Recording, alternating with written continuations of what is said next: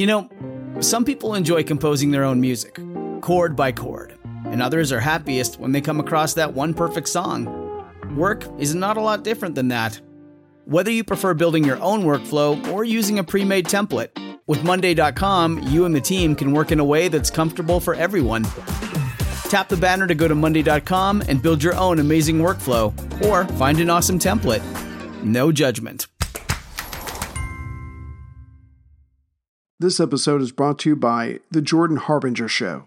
Want a new podcast to look forward to each week?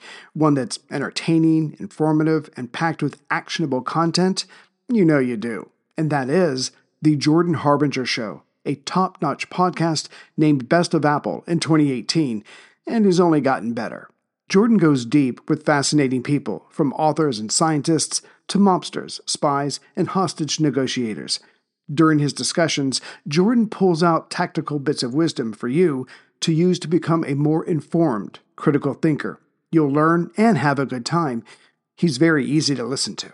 My two recent favorites are Episode 972, Mustafa Suleyman, The Coming Wave of Artificial Intelligence, and Episode 843, Elie Honig, How the Rich Get Away with Crime. You can't go wrong adding The Jordan Harbinger Show to your rotation. It's incredibly interesting. There's never a dull show. Search for The Jordan Harbinger Show, that's Harb as in boy, IN as in Nancy, GER, on Apple Podcasts, Spotify, or wherever you listen to podcasts.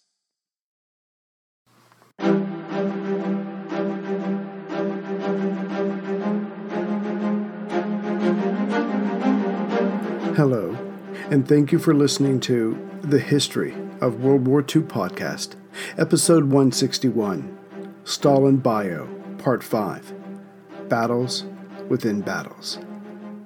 Last time, in mid-1904, Koba found himself back home in Gori, having been dismissed from his latest assignment at Batum, having lost what support he had from the other Marxists, having lost his sometime girlfriend, though only after giving her a good cursing, and having to use false identification papers, spending his days trying to stay one step ahead of the local authorities. But as Koba had established safe houses for others when he had left the seminary, he now was allowed to take advantage of such, established by others, who still believed in his sincere Marxist thought. Kamenev, one of his peers, his real name was Lev Rosenfeld, helped him find his first hideaway. This was the apartment of one Sergei Aluyev, a machinist who was now married and worked in Tiflis. Sergei's father's home, just outside of Gori, would find Koba there as well at times. And those times increased as the father would become, in time, Koba's future second father-in-law.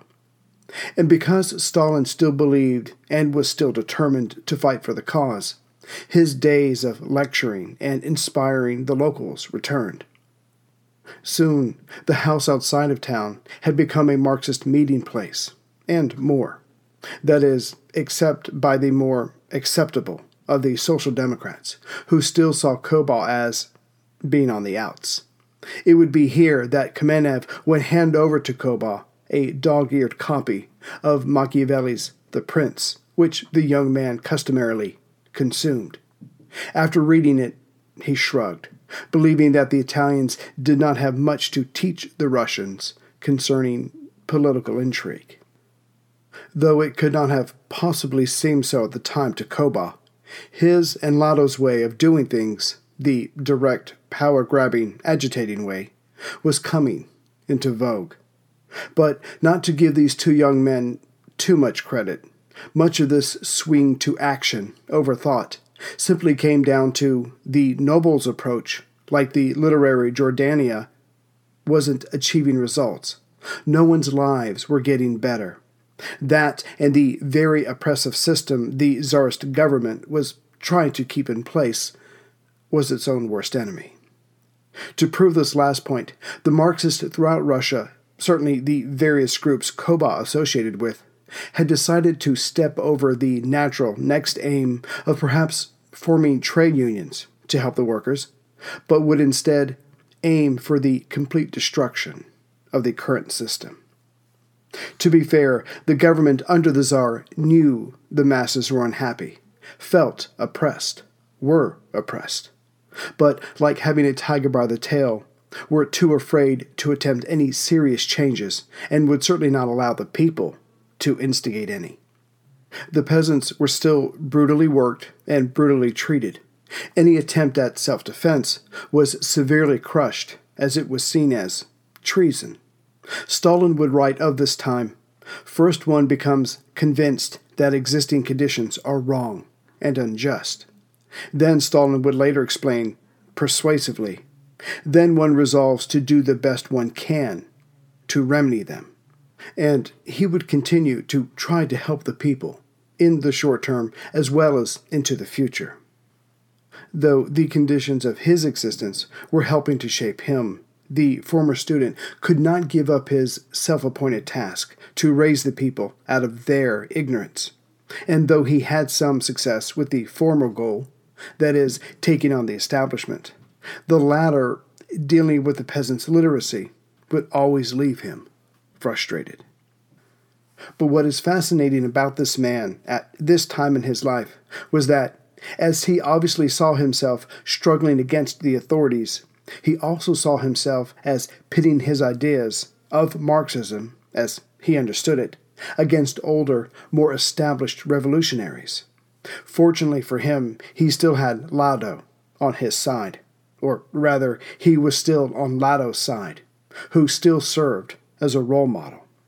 But that example of a young, fiery anti-establishment mentorship was about to be removed permanently.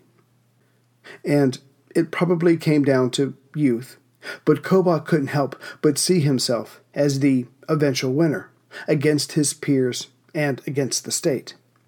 Another part was simply his personality. As noted by one of his peers at the time, Koba distinguished himself from all other Bolsheviks by his unquestionably greater energy, indefatigable capacity for hard work, unconquerable lust for power, and above all, his enormous, particularistic organizational talent. Though as capable as Djougashvili was, Laudo was easily his equal, if not his better, in stirring up revolution. After all, Laudo, who had Soso's passion, desire, and organizational skills, was also known as one of the most magnetic personalities of the Caucasus socialist movement. No one had, or has, accused the future Stalin of having an inner force that drew people towards him.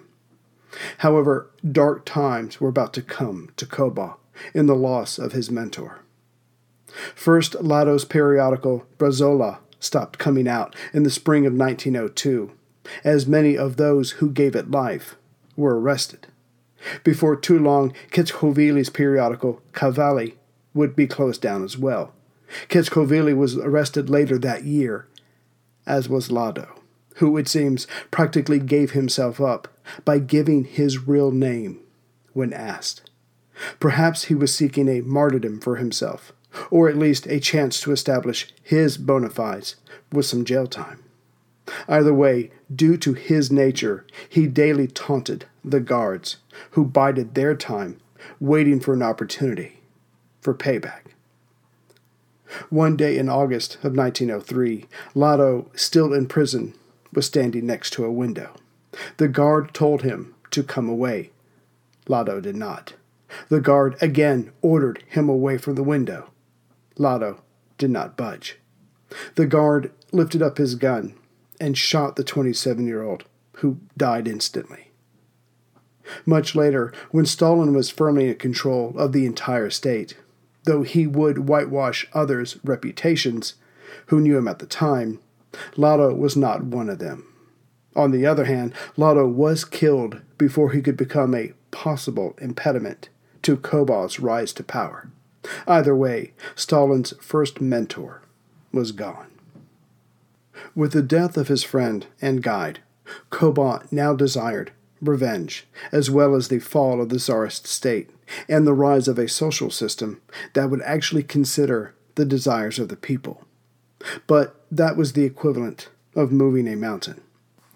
Tsar Alexander II and III, who ruled before Nicholas II of the time of World War I, truly desired the help of wise men, but weren't willing nor able to release any of their power. They feared the people they ruled and could never trust the elites they sought to help them with their tasks. So parliaments were attempted, but never lasted.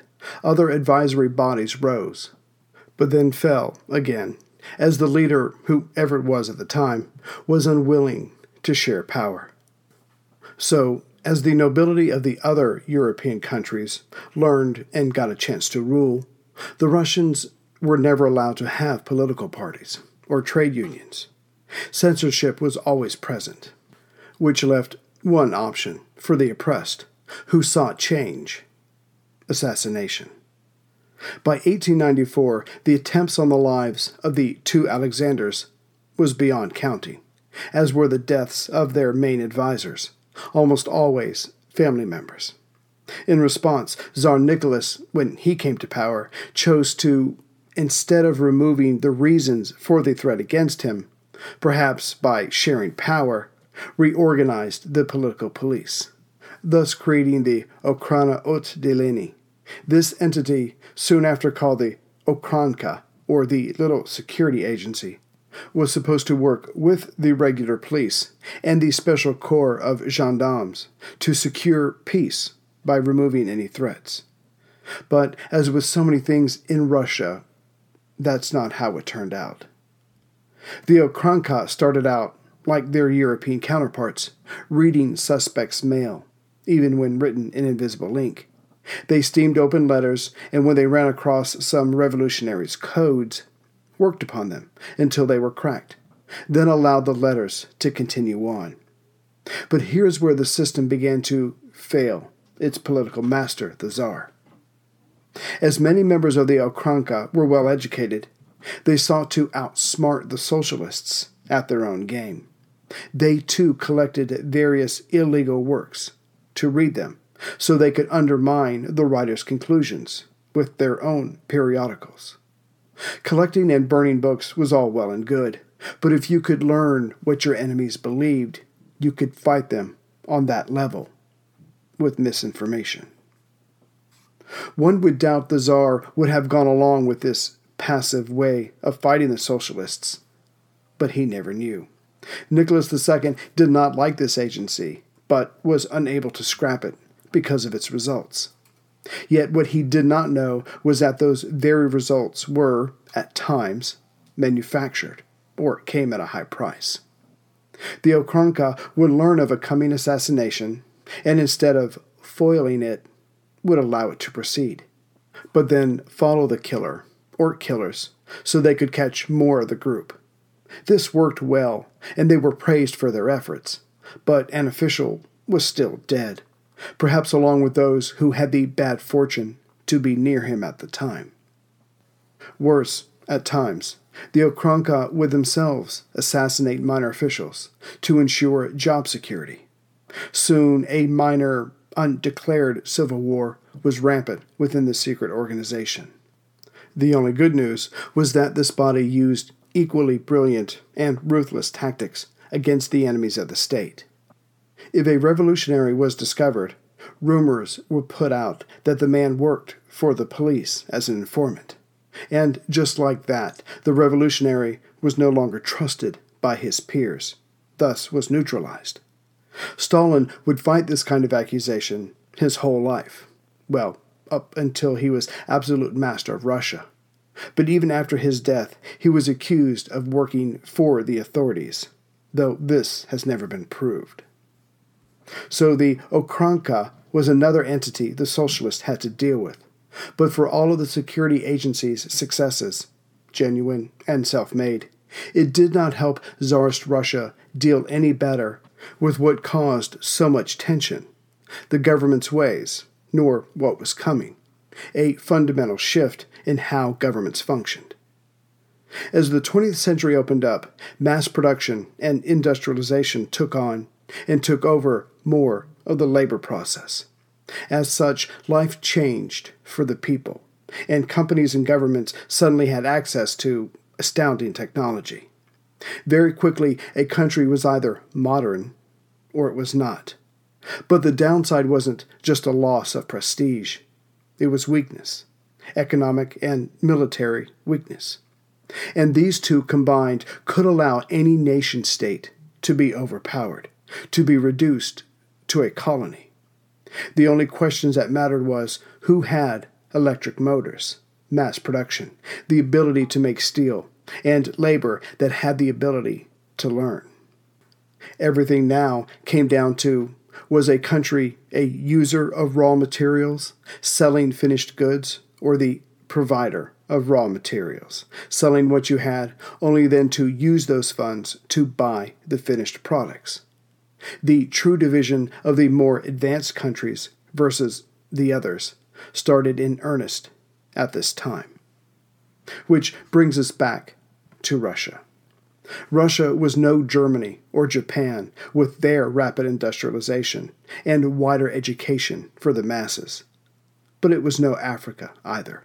It was somewhere in between.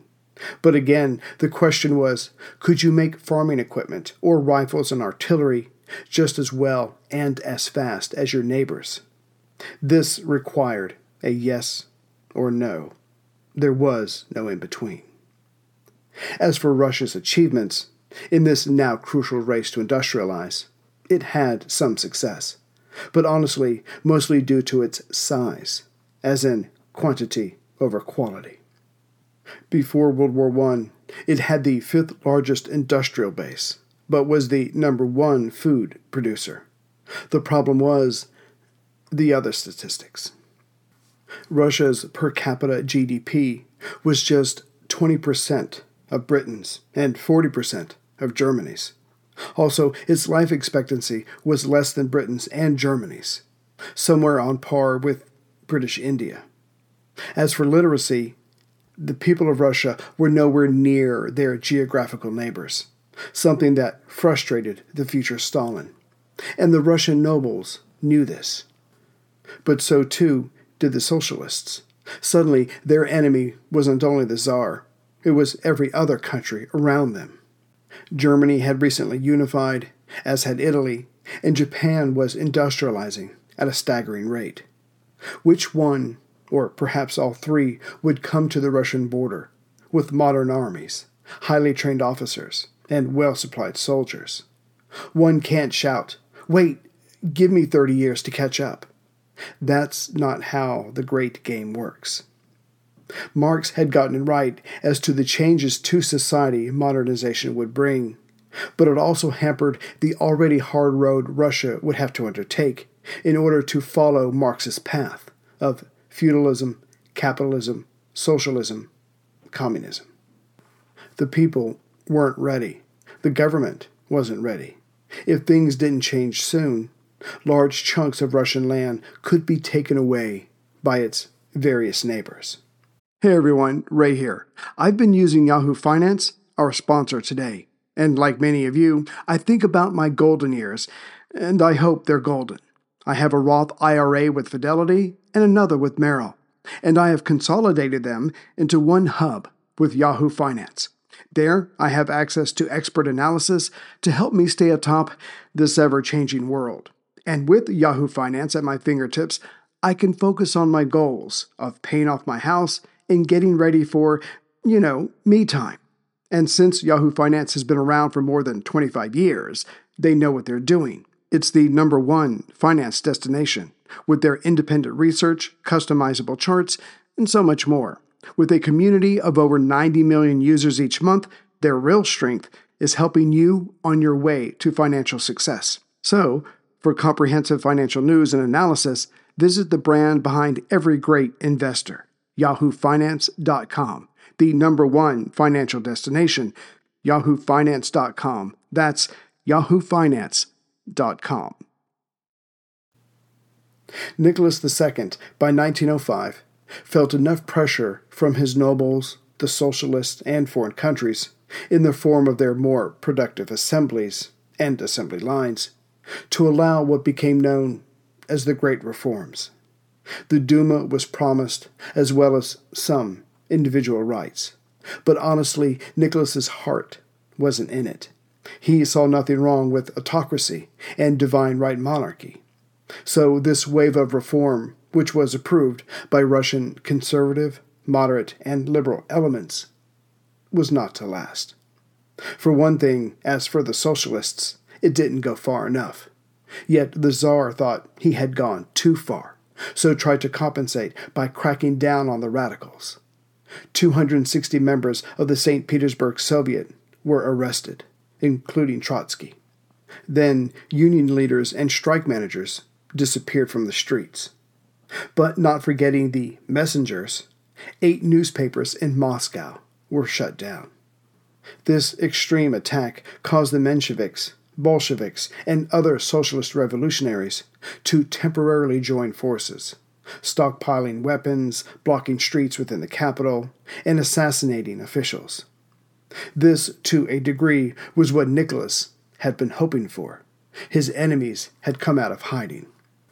Sending in regular soldiers with artillery, more than 1,000 citizens were killed during a protest. Looking ahead, by 1907, Nicholas had manipulated the governmental processes to the point that all the recent reforms were meaningless. It must be noted that there had been other reforms equally lacking in success during the second half of the 1800s. But as with all things, it came down to money. Due to the Crimean War and the follow-up revenge Russo-Ottoman War, 1877-78, the Russians lost the first and won the second. Yet it didn't matter. Wars, either victorious or not, cost money. By the 1880s, Russia's budget for military matters went from 1.7 billion rubles to 4.6. But somehow, amazingly, by the turn of the century, Russia had enough money for what it considered a moderately sized military. This, of course, was because of the tax system, most notably on alcohol, as the government had a monopoly. But truth be told, the Tsarist government did increase its expenditure on education to hopefully have a workforce, one day, comparable to the rest of Europe. Yet this completely backfired, as students were the ones leading the strikes throughout the late 1800s and early 1900s, again due to the type of government in St. Petersburg.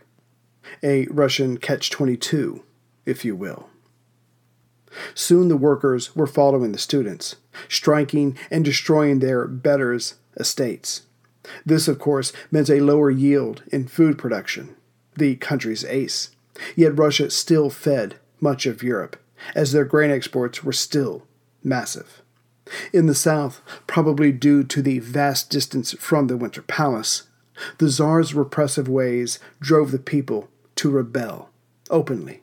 The peasants chased away the landowners, wrote up a list of demands, elected their own leaders, and armed as best as they could, waiting for Nicholas to react. The Georgian Social Democrats were caught off guard by this, but quickly met with the newly elected leaders and tried to take control of the situation, not trusting this movement to the unlearned. Yet the illiterates were doing well enough. They were able to get rents lowered, some freedom of speech, and the police were replaced by local autonomous guards. To be fair, the government during this time had other concerns. After the Crimean War, the Russians went over to an expansionist policy. Additional land was taken, and then more land was taken, to protect the formerly acquired land. Russia already had territory in the Far East, but trade was never developed due to limited transportation. Then came the Trans-Siberian Railroad, finished in 1903. But again, Russia's fear of China kept their development and further expansion precarious. Russia justified its acquisitions by saying, if we don't, some other European power would, so it might as well be us. Just like everyone else, Russia eyed China, or rather its resources. But by then, Japan was becoming more of a threat in the area, with its speedy industrialization and growing navy. Japan had already beat and humiliated China in battle to decide the fate of the Korean Peninsula in 1894-95. Suddenly, there was a new player in the Far East. But because of nothing more than racial arrogance, Nicholas could not let himself see the land of the rising sun as a serious threat. The two countries circled each other through negotiations. The main question was who would control Manchuria and Korea. The Russian position was that, as Japan had already taken Korea, Russia should have the land to the immediate north. But conservative elements on both sides wanted both territories. Then Japan, deciding it was not being dealt with fairly, opted for a quick strike, sinking several Russian vessels at Port Arthur in February of 1904. St. Petersburg reacted by having its Baltic fleet sail 18,000 nautical miles to engage the Japanese. There, that fleet was then sent to the bottom of the ocean in May 1905. This combined with the Mukden victory for the Japanese, at the time the largest engagement in world history, some 624,000 combined soldiers, showed the Russian military and the Japanese military for their true worths. The people of Russia had had enough. Many people of St. Petersburg went on strike, thereby halting war production at a very inconvenient time, and the people demanded changes. Next, they gathered in 6 massive groups throughout the city and marched on the Winter Palace. They were led by priests and chanted, "God save the Tsar." Nicholas II did not meet with his people. He was not moved. Instead, he sent out the soldiers, who shot down hundreds of them, men, women, and children. Russian peasants everywhere raged against the government, in whatever form it was close to them, and refused to pay their taxes. Nicholas, in response, called up more men, hoping to suppress his own people and continue the battle with the Japanese. Ironically, though Japan had won the land battle, its smaller population would not let it replace their losses. So President Theodore Roosevelt was called upon by Japan to intercede, which led to a peace treaty. Russia acknowledged the loss, but did not have to pay an indemnity. Yet the Sakhalin Island, a penal colony at the time, was handed over to Japan. For the first time in history, an Asian power had defeated a European country. As can be expected with St. Petersburg so engrossed, the revolutionaries like Stalin were temporarily forgotten and left alone, as in they were not sought after by the military recruiters of Nicholas. Almost everyone else, criminals of a non-political nature and those over 40, were asked to fight for the Tsar. As Kopa was currently out with the mainstream Social Democrats of Georgia, hiding from them as much as the police, his attitude, and his youth must be kept in mind here, was in for a kopeck, in for a ruble. From his various hiding holes, Djugashvili called for a standalone Georgia Social Democratic Workers' Party. This entity would work alongside the all-Russian Social Democrats, but would have its own bosses and its own agenda. One can easily see that perhaps this was his first step to obtaining a true leadership position. Create a fracas, split away the group within Georgia, and then fight for the top spot. But either due to his inexperience, age, or that it was simply a bad idea, the older, more established socialists around did not only not go for this, but pressured him to renounce this idea publicly. To them, there was no way a Georgian Social Democratic Party could survive. And if the revolution ever did come, they would all be on the outside, looking in. Stalin realized he had gone too far, so apologize and renounce he did, in writing, in February of 1904. Yet the young, ambitious man still found a way to gain something as he voluntarily stepped back. waiting a few months so his apology could circulate. Stalin found a newly established Paris-based magazine that basically strove for the same thing he talked about, a separate Georgia, and then tore into them. Entitled, "How Social Democracy Understands the National Question," the young intellectual wrote that it was obvious to anyone who knew Russia that the Social Democrats had to stay together. Either all of Russia changed or none of it. Clearly, he scoffed, these faraway peoples did not understand Georgia, that they should focus on their own turf. This letter, entitled Credo, further got the young former seminarian out of hot water with his elders, who were now willing to give him another chance. Yes, Koba was back in, but still needed a lesson. So his elders believed, so sent him to Chiatura in western Georgia. Chiatura was a nowhere place, certainly not the area where an ambitious young man should be. But no one could know that the mining area was about to become one of the main fronts of the social democratic revolution. Chiatura had been a sleepy little town until the mid-1800s, until manganese was found there. Soon there were hundreds of little companies, each fiercely holding on to their plot, altogether paying some 3,700 miners and sorters to bring the substance out of the ground. By 1905, Chiatura was supplying half of the world's manganese consumption, which was used for making steel. By any standard, even Tsarist Russia, Chiatura was a miserable place to live and work. The people were paid a miserly 40 to 80 kopecks a day. The men brought the substance out of the ground. The women and children washed it, readying it for transport. The work was hard, the pay pathetic, their food covered with manganese dust. Their health soon deteriorated. After several decades of this, the people rebelled. The company owners, making huge profits, reacted sharply and brought in imperial troops, along with right-wing vigilantes, who did not have to conform to what few rules there were about enemy treatment. And in the middle of all this was the 27-year-old Koba. This is what he and Laudo had been waiting for. There was no time for speeches or papers or committee meetings. This was war. The people were ready to fight back, and Koba, minus his now dead mentor, was ready to lead.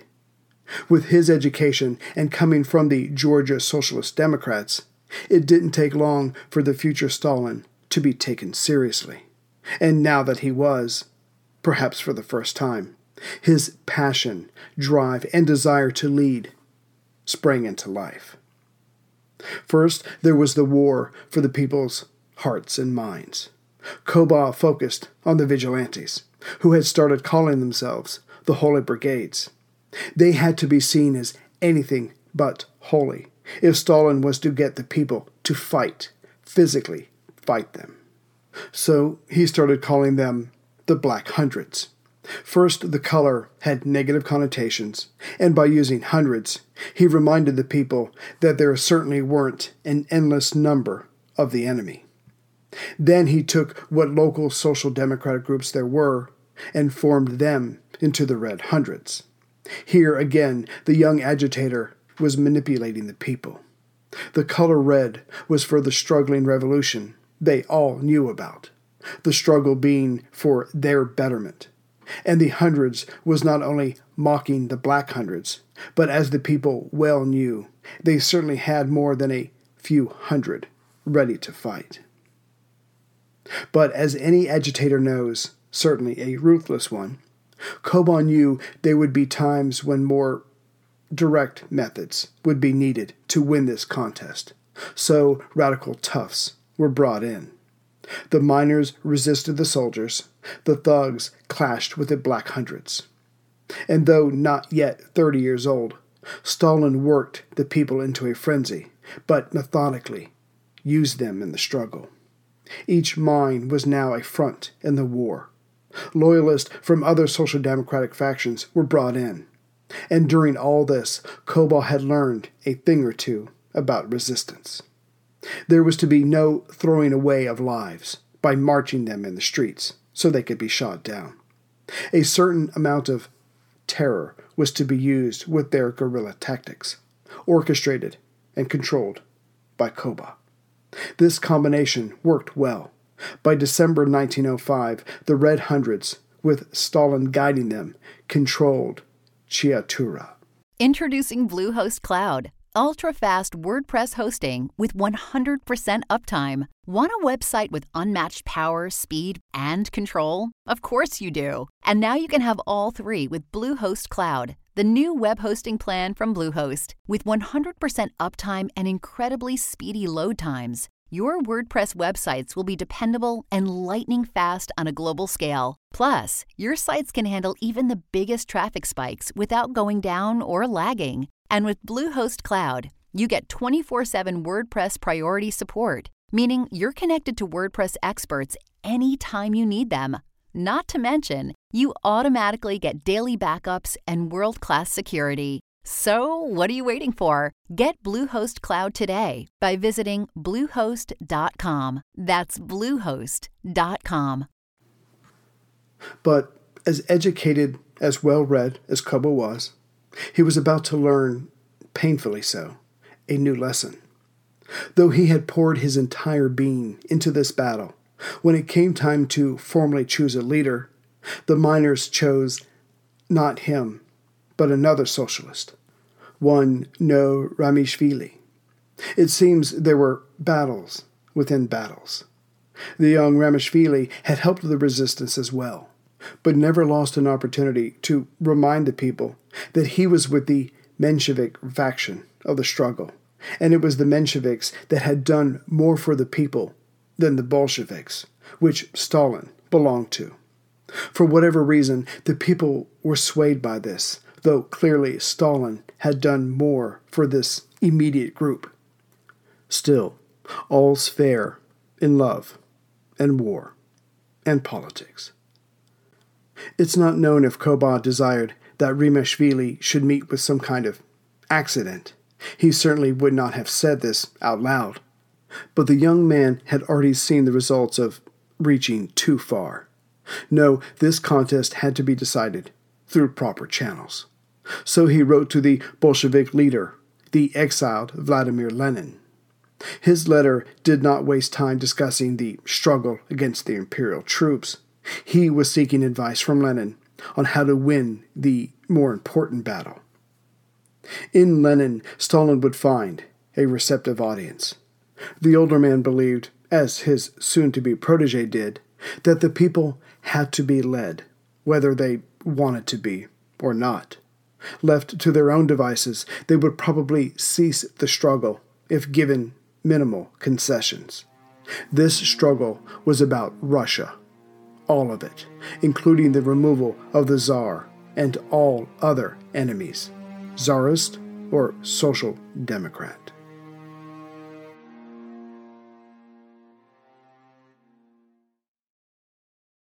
When you drive a vehicle so reliable it's backed by a 10-year, 100,000-mile limited warranty, you stop thinking about what you can't do and start doing what you never thought possible. Visit your local Kia dealer today to see what you're capable of in a vehicle that inspires confidence around every corner. Kia, movement that inspires. Call 800-333-4KIA for details. Always drive safely. Limited inventory available. Warranties include 10-year 100,000-mile powertrain and 5-year 60,000-mile basic. Warranties are limited. See retailer for details.